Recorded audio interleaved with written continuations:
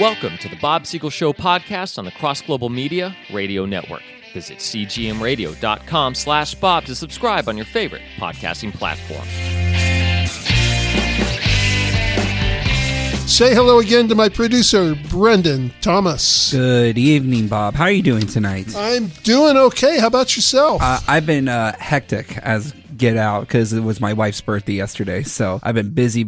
Oh, that's right. Well, I won't ask over the air how old she was, but I will ask you if she had a good time and the two of you had a good time celebrating. We had an excellent time. What did you end up doing? We went to plenty of museums, the San Diego Automotive Museum, the Birch Aquarium, all sorts of different things. There are so many things to do in San Diego. You're always thinking people will go away somewhere. Yeah. But there's so much to do here. It's already a built-in vacation. And it helps a lot that this month is San Diego Museum Month, so all the museums are half price. Oh, there you go. Yeah. Well, there you go. Yeah, it is fun being at Balboa Park and going to the different museums. It is amazing there. And it was quite busy, by the way, so make sure you guys schedule a good time instead of Saturday at, I don't know. Yeah, Saturday is probably not the best day to do something real popular. Yeah. So, man, what a crazy week in news this week, huh? I mean, first off, the Chinese spy balloon situation. Just when you thought it was safe to go back in the water. I know. First off, I am so disappointed in Biden's administration, which I know is an oxymoron because I was disappointed in day. his administration before he even had an administration. I know, but they're quick to go blame, saying, "Oh, well, this balloon was out while Trump was in office, so therefore he's responsible." Of course, it's always if somebody got stung by a bee, it would have been because of Trump, and he wasn't doing enough about global warming, and that's why the bees are metastasizing. Right. You know what? As a person, not a politician, I would respect you more if you said, "Hey, it's our fault. We have no idea how this Chinese spy balloon made it all the way to South Carolina." Mind you, that's the other side of the coast, Bob. We have the Pacific Ocean on our side. I would have understood, okay, it's in California or Oregon or Washington, but this is in South Carolina, the other side. How long has this balloon been up there, and why haven't you done anything prior to this whole situation? And the fact that the Chinese knew they weren't going to do anything about it is the very reason it went up. Do you think they would have even tried that on Trump's watch? And again, the saying from the Chinese government was saying that we overreacted to the whole situation. Doesn't surprise me in the slightest because we are having overreacted. Biden underreacted. I know. It drove me insane. I would have said immediately, yeah, shoot it down. Why is it here in the first place? Well, aside from the fact that he's as spineless as all get out and has no moral scruples at all, he and his son Hunter are obviously beholding to China, and there's only so much they could do. And this is a perfect example of that. So I'm sure before Biden makes any national decision, he gets on the horn with China and they say, now you just sit down and shut up, Joe, and we'll tell you what you're going to do. Yeah.